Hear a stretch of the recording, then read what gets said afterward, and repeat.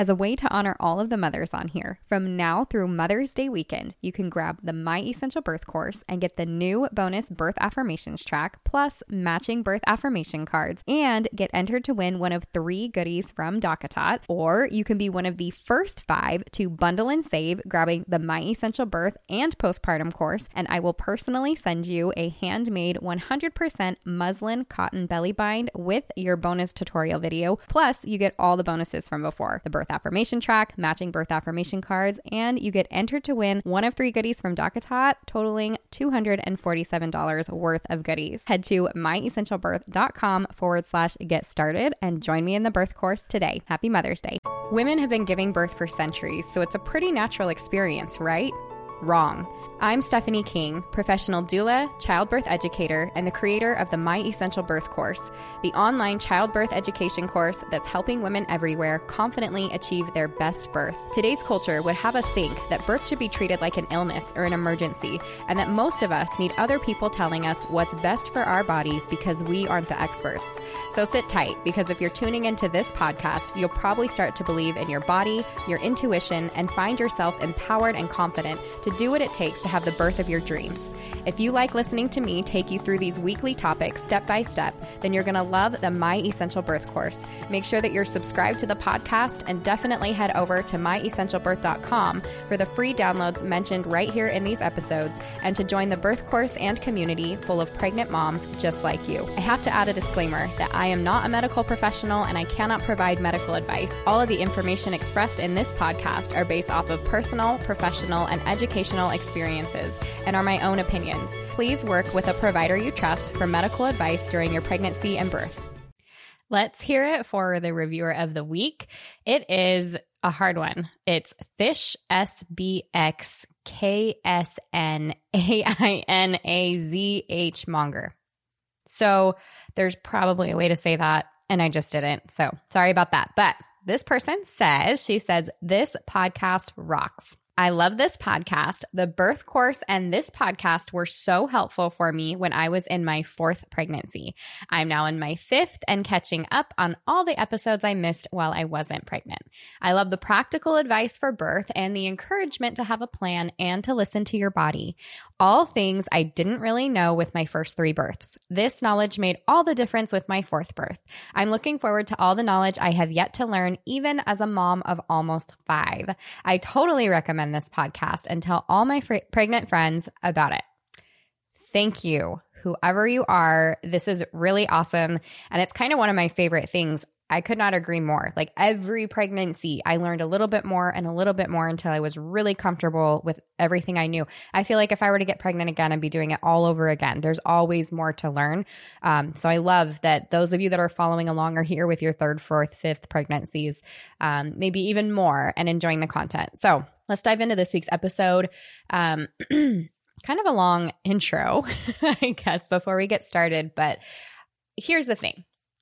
I was thinking about it, and as I was writing all this stuff down, I'm like, this is just kind of how we've been, maybe conditioned is the right word, but this is just how we've grown up here in the United States. And so maybe you heard me talk about this a little bit when I was talking about which providers you can have for your birth and what each one does. And I kind of mentioned in that episode, I talked about obstetrics and obstetricians. And I said, from the time that we get our menstrual cycles, right, we go to an obstetrician, or at least sometime like shortly after that. And when we go to an obstetrician, we get a vaginal exam, which is a probing into our most private and secluded areas.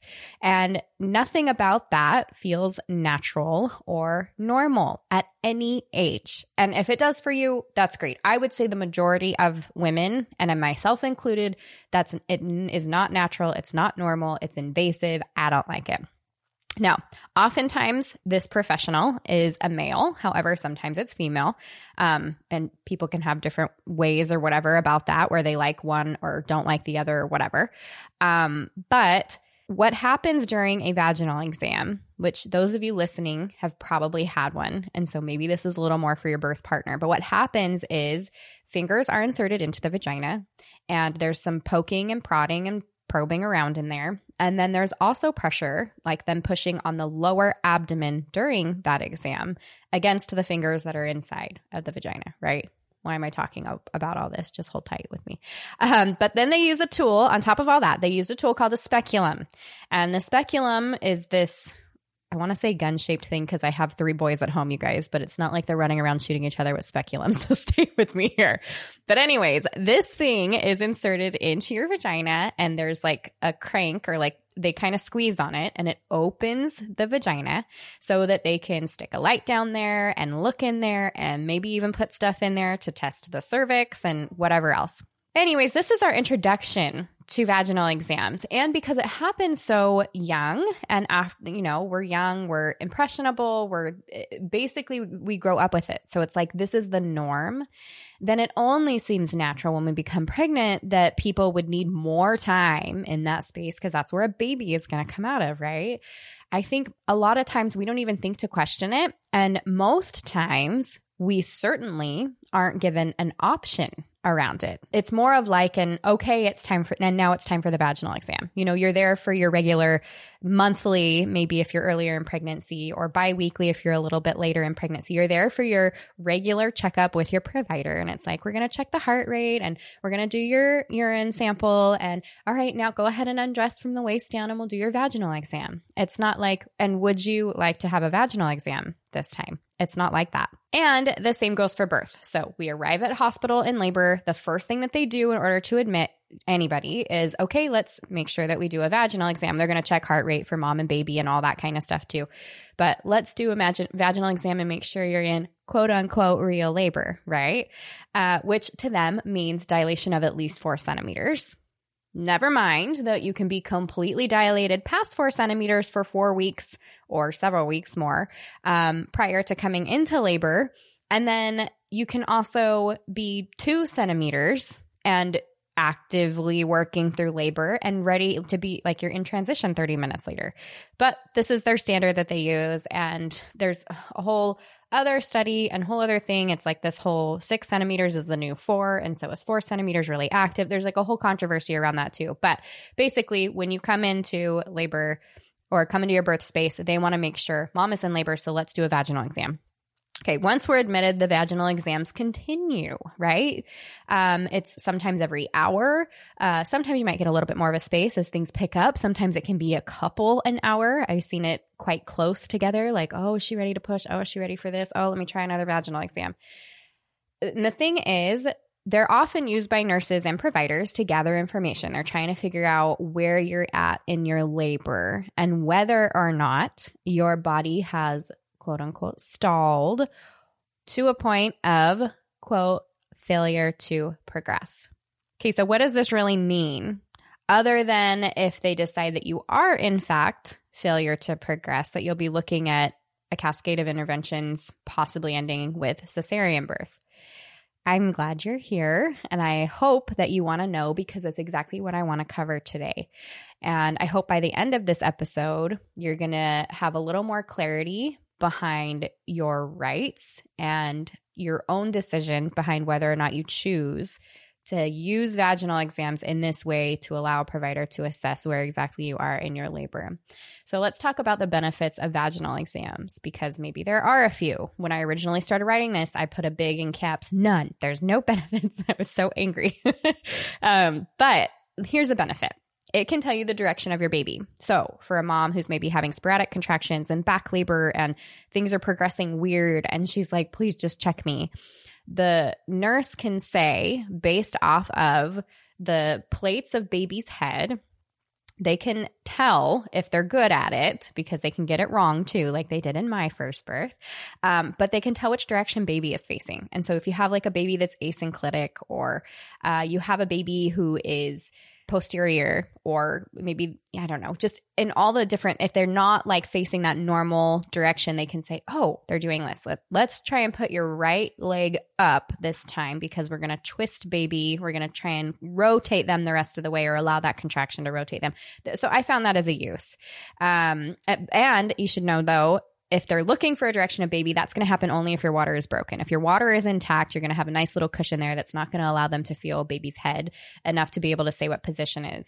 And so if your water is broken and you're having a vaginal exam, that can cause other issues, including vaginal infection, uterine infection.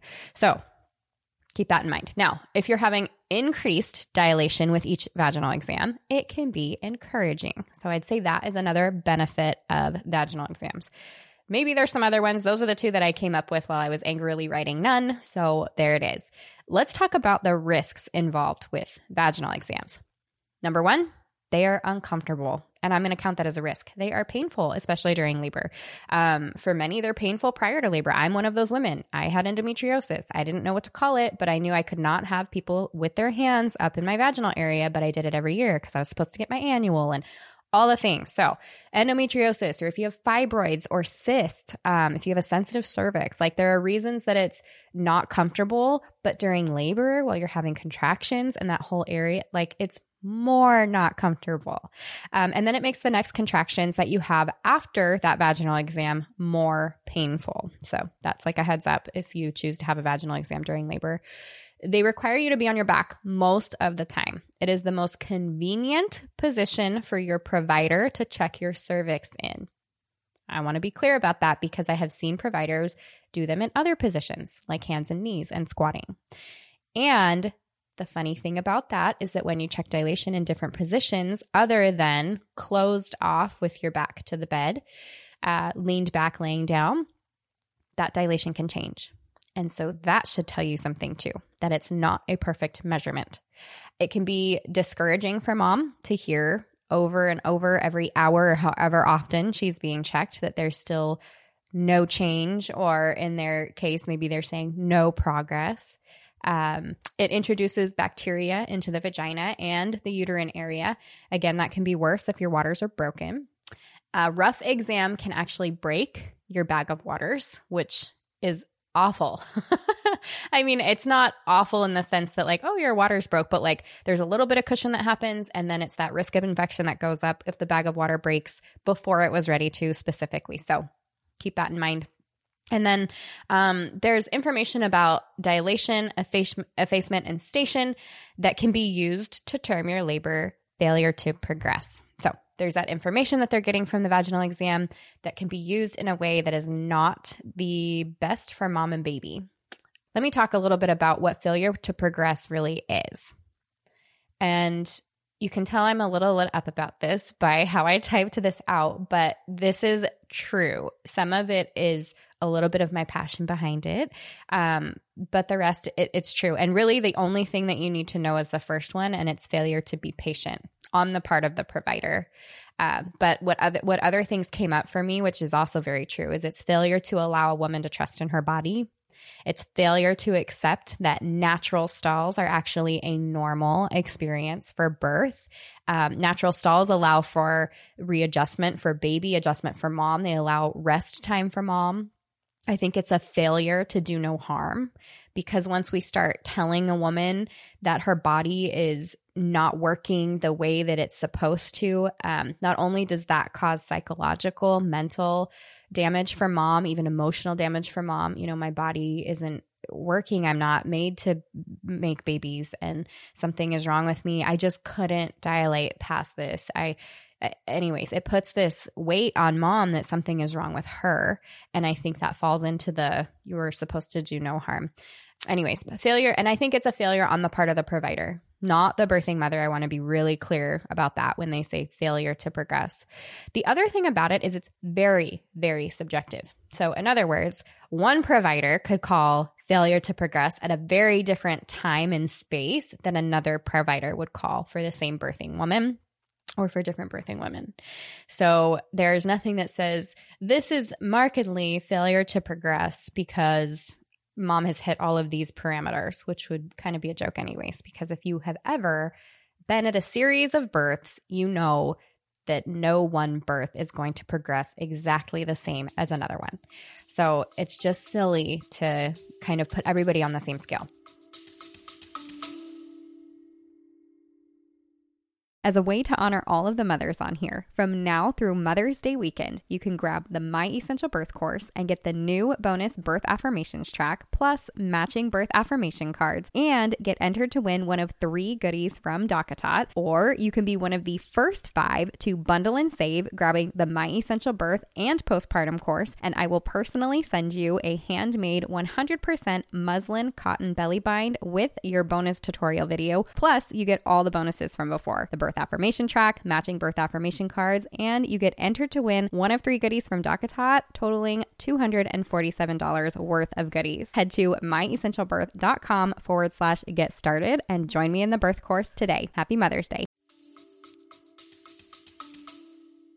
Let's talk about, though, other ways to measure where a woman is at in labor, because I know maybe some of you are wondering, and it's a fair question. Okay, well, if they don't do vaginal exams and I don't want vaginal exams, how are we going to know like where I'm at in labor and like if this is safe for me and baby? Those are reasonable questions to have, and I definitely want to address those. So, number 1, you pay attention to the mom. What's her attitude like? What noises is she making? Where's her focus? Is she having to focus? Watch the movement of her body. Just paying attention to mom will give you way more information about where a mom is at in labor than having a vaginal exam.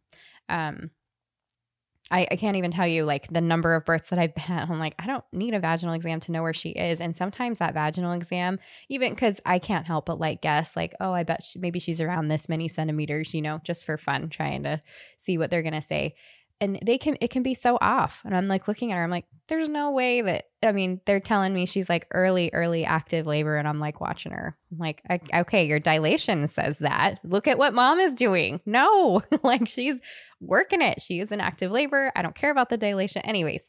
So, and then there's the physical ways. So maybe some of you have heard of the purple line. So our bodies do really neat things. You don't always see this with every mom for sure, but the purple line is this line that occurs. They say it kind of happens between 0 to 2 centimeters when labor is getting going, and it starts kind of crack of your bum towards your perineum, and it works its way up towards your lower back. And so when it reaches the top of your bum crack at your lower back, that means, or they say, we think that's like full dilation. So there's other things that tell us where mom is at, even physical things that they can use as guideposts. And then there's the rhombus of Michaelis. I always want to say Michaelis, but I think it's Michaelis. And it's part of the lower spine that actually spreads and moves to make room for baby. And so when a mom is getting closer to pushing stage, and there's definitely been some pictures on social media about this recently, which they've been excellent pictures for visualization. But it looks like a large bump. It almost looks like kind of like the baby's head, which that's not exactly what it is, but it looks like the baby's head is like just at the base of mom's lower back. So kind of just makes this like big round, and you're like, yes, something is planning to come through the vagina soon, you know, like there's it, but it's really neat. Our body is amazing. And so it's doing all kinds of things in there to make space and allow baby to be able to move and work through the pelvic area. So those are a couple of things. The other things that I will tell you from being a doula, so this is something that a birth partner can absolutely catch on to, when the hands-on techniques start to move lower. So a lot of times when I'm doing counter pressure on a mom that is in labor, we start up higher on the hips, and I have, you know, the palm of my hands on either side of the hip, and I am squeezing hard, squeezing those hips together. What happens is as that baby moves lower, the pressure that she needs moves lower too. Like your hands start to move lower until you are just down towards her bum. And so you can tell that way, like clearly baby's making their way lower. And as a baby goes lower, the cervix dilates and all that stuff. So it's all part of it. You may start having to support counter pressure without leaving anywhere as the birth progresses. Whereas like you do counter pressure for a little and you try something else and she'd change positions and you'd take a break and go get something to eat. It's like, oh, all of a sudden I have to be here at all times and my arms are killing me and I'm going to be doing this for another 6 hours, right? So mom needs that support longer than constant. You might notice mom is getting shaky and she's burping and she vomits. Those are signs of transition. In other words, there are physical signs that exist as mom moves through labor. Same with getting hot and cold, sweating and freezing, needing cool rags, wanting warm socks. All of that is just progress of labor. And then pay attention too to how she's like swaying with her body and changing positions and grunting or moaning. All of that shows progress much more than a vaginal exam ever will. Now, because I talked about natural stalls, I want to dive a little bit deeper into that. So if you are a member of the birth course, there's an entire section that we go over that talks about natural stalls, when they occur, why it's normal, all of that stuff. If you're not a member of the birth course, go join it. But I'm also going to teach you about natural stalls right here. So, and not as detailed, but I just want to make sure that those of you that are listening understand that it's a really normal occurrence when it is treated that way. So bodies go through periods of activity and periods of rest, just like in normal life, just like your everyday, whatever you're doing. Like there are periods where you're walking around, there's periods where you're resting. It's the same with labor. And for some people, some people, you're not going to get that break. It's going to progress really quick. It's going to be this kind of whatever thing. And then it's interesting, like even when you get to pushing though, like transition is so hard. It's like that final stretch, and then pushing, like things spread out and you get a chance to breathe, and you get sometimes even a nap in between contractions. Like your body is smart. But I want to be clear that a lot can be happening when contractions slow or stop. Some of that might be with dilation not increasing. And so, there's, like I said, Mother Nature is smart, and birth is hard work, and there's positioning that can be happening with baby. Maybe your body's creating hormones or getting the breast ready for once they're born. Like there are other things happening that we don't see and we can't measure by being inside of the body. So I think it's really important to just say, like, it's not always go, go, go with labor, and that's okay. Like it's normal. So when you have these natural stalls, when you have a period where your body chills out a little bit, where contractions slow down or stop, it's actually really normal for labor if it's treated that way. Let me tell you a little experience with my third baby. So first of all, I was a VBAC mom, right? So vaginal birth after cesarean, that was my number 2. My first baby was a cesarean. Second baby was a vaginal birth after cesarean with an epidural. My third baby, I was working at birthing that baby at home. I had prodromal labor for a week. I had contractions that were sporadic, and then they were never closer than about 6 minutes apart my entire labor. That included transition. I had around 24 hours of active labor. And after about a day's worth of labor, I'm going to say maybe 12 to 18 hours of that time of labor, I was exhausted, and I said, I need to go lay down in my bed upstairs. So I did, where I slept for 45 minutes. I had 3 contractions during that time. So they were about 15 minutes apart. And that third contraction that I woke up in transition. And then I went on to push for 4.5 hours, and I gave birth to my baby. If I was at a hospital, I 100% would have had another cesarean, period. I know that that's true. I know it's true because I had talked to that specific, like for sure at that specific hospital, that would have been my birth story. They were already telling me we don't do that here. And then they said, well, we're really excited about you. When I had called back, we're really excited to try, and I'm like, I am not going to be your experiment when things don't go to plan, because my labors never do.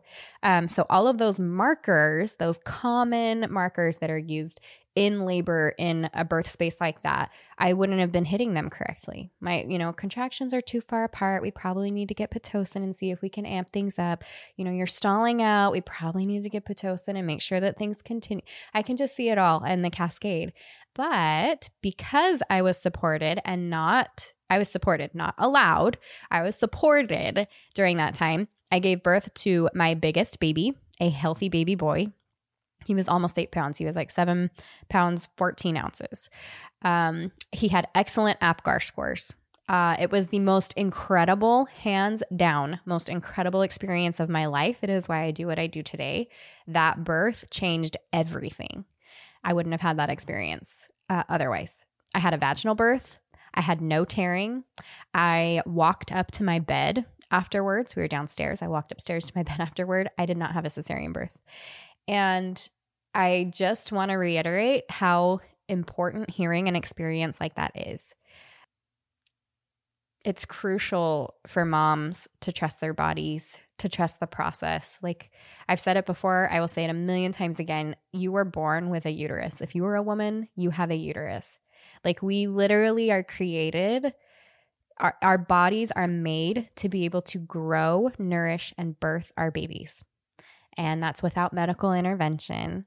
And that's without people being all up in our business and throwing off the physiological nature of birth. Are there times where it's appropriate and we're grateful for medical things? Yes, absolutely. But I want to be really clear that birth is not an emergency. And if you haven't heard that before, hear it here, hear it again. Birth is not an emergency. A provider should be acting in the capacity of more of like a lifeguard. Like you're swimming's normal, you're good at it, you're made for it. If you get into trouble, I'm going to jump in and make sure that you're doing okay. It's more of that gentle capacity of I'm not going to control this or try to do anything specific with it to meet my standards. I'm just here if you need me. That's what a provider should be. I'll tell you as a doula, I've seen natural stalls. They're normal when they're allowed to be. I know I've said that a couple times. I will say this too, and nothing against hospital births, and I'm going to tell you exactly what you need to do if this is your experience during a hospital, like if you're in a hospital setting. But every time I have seen natural stalls that have been a decent amount of time and allowed to be what they are, it has been in a out of hospital setting. So that is not to say that these normal natural things can exist in a hospital setting. I'm just saying my experience, my personal experience has been this. So of course I'm going to tell you, make sure that you're checking out your hospitals, make sure that you're having this conversation with your provider. I'm going to give you that information in just a second. But that has been my experience. But I want you to know that natural stalls are just that. They are natural. They are normal. Now, do labors stall to a point of no return? Or in other words, what inhibits progression? What is it sometimes that can make this happen to where no matter what, like now things have been stalled so long or in such a way that baby's heart rate isn't doing well or there's other issues going on? Like what gets us to that point to where we have to involve other interventions and a possible cesarean birth? Number one, I would say environments that are not conducive to relaxation. So this is going to be whatever your birth space is. If it's like bright lights, unfamiliar distracting noises, unfamiliar distracting smells, unfamiliar unsupportive people, all of that is going to say, I'm not feeling so relaxed right now, right? And it gets mom stuck in this kind of fight or flight mode. I think too, being told that there's something wrong with your body. So I kind of went over a couple of those before, but like, oh, you're not progressing, or oh, maybe you need some help. It just like, it gets in your head, especially when you're in labor land and you're super vulnerable and you're like thinking, oh, like maybe I'm not made for this. Maybe I can't do this. And even if you were in a really good space before, just working through it, that thought comes in and all of a sudden your body reacts to it. That's very real. So being told there's something wrong with your body. Preparing a woman to trust in medication and her provider rather than having her be a part of the healthcare and birth process. Think about that for a moment. Preparing a woman to trust in medication and her provider rather than being a part of the healthcare process herself and trusting in the birthing process. In other words, not preparing her for birth, right? If you are seeing your provider and you've talked to the hospital and whatever else, you have no idea about how the process of birth works, how to work with your body, like what the sensations are, how to work through hard things, you're going to end up in an unfair advantage if like the only thing that they're offering is, oh, well, are you ready for your epidural? Which if you want an epidural, like I've said before, I think that's great. There's a time and place for that. And one of those is if you just choose you want an epidural. But if you're being only offered that and not told that you're strong enough to make it through some of these contractions, and if you wait a little bit longer, that there's actually less chance of intervention, and just that you're given those options, I think that's really unfair. It also puts mom in a position to not only not know how to work with herself, but those things naturally lead to things that cause more intervention and cesarean birth. So how to work through contractions is really important. I kind of just talked about that, but understanding like how a contraction works, how to breathe through them, that they ebb and flow, that they're going to get longer, stronger, closer together, all that kind of stuff, like different positions you can use, counter pressure techniques for birth partner, all the stuff that moms deserve to have. And then it's, I think too, like what options will be available to her and being given a choice. So part of what I think preparation should be is that understanding what could happen during birth and what the options would be at different stages. For example, they probably aren't going to, your provider is probably not going to bring up on their own. So in case we have a stall, that's not a topic of conversation they're going to bring up with you on their own. That's something that you have to bring up with your provider, which I hope you do prior to being in labor. And then in general, like just feeling like maybe mom feels like she doesn't have a say because she's not being given one, right? So a lot of the language is this is happening, so we're going to do this, not this is happening, this is what we're noticing, this is what it means, here are your choices, which one would you like? Because it doesn't have to be just this one way. An epidural is another thing that can kind of cause some of these stalls. One of the reasons for that is because when you get an epidural, you're required to stay in the bed. And so whereas a natural stall in a birth where you're able to get up and move around and listen to your body and move your hips and that kind of stuff, be in different positions.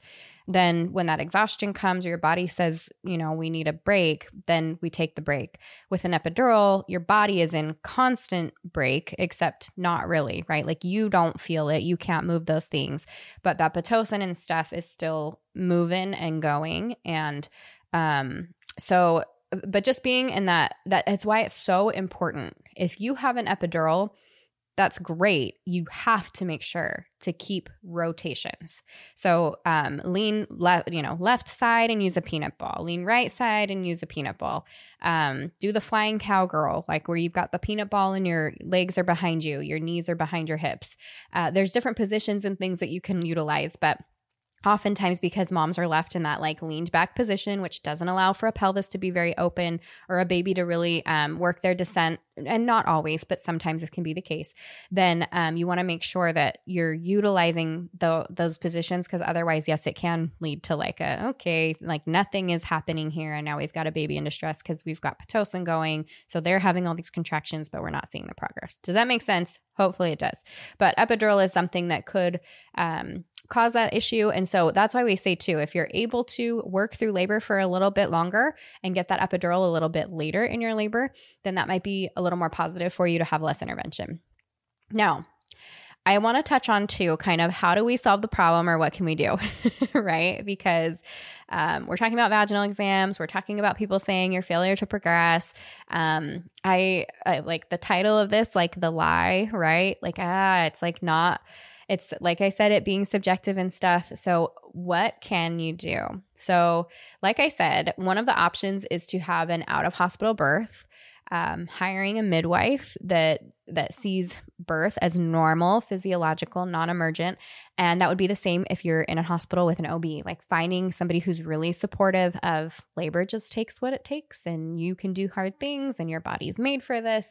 That's the kind of conversation that should be happening. You can always seek other care if it, not during labor. So this is something we want to take care of prior. You actually can. Did you know you can fire your provider during labor? I don't know if we should be getting into this, but you can. Now, if you're planning to give birth in a hospital, which I know the majority of listeners probably are, here's what you can do. Number one, you want to be really vigilant. I guess that should be number two, because number one's going to be your provider, right? But be vigilant, be prepared, do what you can to get the knowledge and information and all that stuff prior to labor so that you know how to work with your body and such. I'd say talk to your provider before you're in labor about how they handle or what they do with natural stalls. Ask them about failure to progress. Do you have any clients that have done this? Like, what does that look like? What do you consider failure to progress, or how long a labor goes before you require or think that it's time for other interventions? Those are good questions. And then I think hiring a doula can be really, really excellent. It's so helpful to have somebody supportive in your ear. Like, even if that is the sole purpose of having that doula there, just to say like, you're doing great. It's normal. You're fine. I can't tell you the difference that made, even in my third birth, where I was like, I would start questioning something, and just to have the midwife or the doula or someone in my birth space say like, you're doing great. yeah, you're right where you're supposed to be. And I'd be like, okay, I can do this a little bit longer, you know? It makes a huge difference. Being prepared and knowing how to work with your body at home, obviously. Coming into your hospital later in labor, and I would say birth space. Like, it doesn't even have to be hospital. If you are birthing in a birth center, you're just going to, I think if you're looking to not have to deal with any of the like stalling and failure to progress stuff, come into the hospital later in labor. So that's like contractions are really strong. Like we've talked about before, the 3-1-1 for first time moms, maybe 4-1-1 for a second, but 3 minutes apart, lasting a minute long for at least an hour.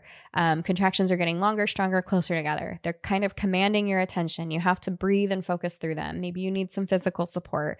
It should be like you are for sure in labor. There's no guessing. You know that this is the time. Then you can leave for your hospital. And of course, depending on how far you are from your birthplace and things, you can decide that on your own. You can deny or limit vaginal exams. They are not required. I probably should have said this at the beginning of the episode. Vaginal exams are not required. You can deny them at any point, and that includes, yes, on your way into the hospital. So they will tell you, well, we at least have to do this one to make sure you're in labor. No, you don't. That is actually your body, and there's no requirement saying that they have to physically be able to touch you for you to be able to get into that hospital. They can't deny a woman that is in labor from entering the hospital. They have to treat it immediately. It doesn't even have to be the hospital that you are planning to give birth at. So they do not need to do a vaginal exam on your way in. Should you choose to do the vaginal exam or have the vaginal exam, that's great. That's your choice. Same with during labor, same with prior to labor, but you do not have to do it. I would say have your birth partner stand as your guard, kind of be that protector. I like the idea of like keeping earbuds in and like, I'm just going to ignore the negative things that people are saying if there's any negativity here. And that can be like, oh, you're not progressing, or your body is stalling, or you're putting your baby in danger. That's one that drives me nuts, because unless you are actually putting your baby in danger, which you are birthing your baby, you are trying to get them out safely. I don't know. That's one of the least favorite things I ever like hearing, obviously. Or, you know, this is a really common one, and this one kind of gets me too, but it's you might just be someone that needs a little help. So, you know, like just try the epidural. Let's just try the Pitocin. Let's give the forceps a chance, and, or whatever other intervention. And it's like, oh, like a mom hearing that is just, it's like this defeating, okay, let's try that. Anyways. All right, you guys, that was like a lot of information about vaginal exams and failure to progress. And I hope you got a little bit about natural stalls too. Overall, what I think I want to like drive home here is vaginal exams are not a like absolute way to determine where you are at in your labor progression. They are one of many tools that could possibly be used. And there is a risk that if you are having vaginal exams during labor and a provider or nurse is not seeing a certain amount of dilation in a certain amount of time that they have assessed to be appropriate for your body to give labor, that it could lead to the possibility of other interventions. So if you are at a hospital or with a provider, maybe this is just your situation where these people are a little more pushy about it. So example is like they come in and are like, you know, we really need to assess where you're at. I can tell that whatever, but you're still in labor, and let's see if, and you're just saying, no, I don't need a vaginal exam. Thank you. No. And they get a little more pushy. Like you can tell if you have this vaginal exam and things are not where they want it to be, that you're going to have some other issues.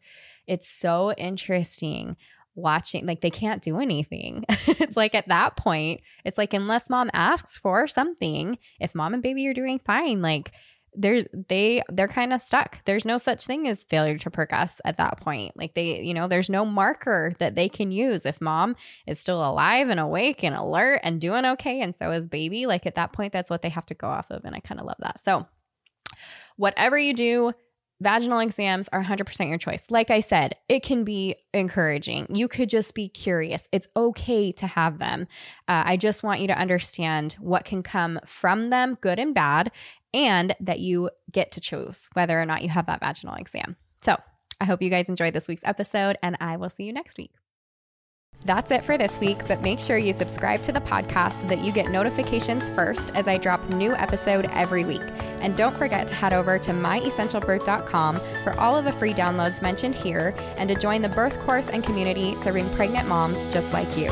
If you enjoyed this and other episodes, I would love it if you would take a few minutes to leave a review on Apple Podcasts. I read every single one and include one at the beginning of each episode. See you next week.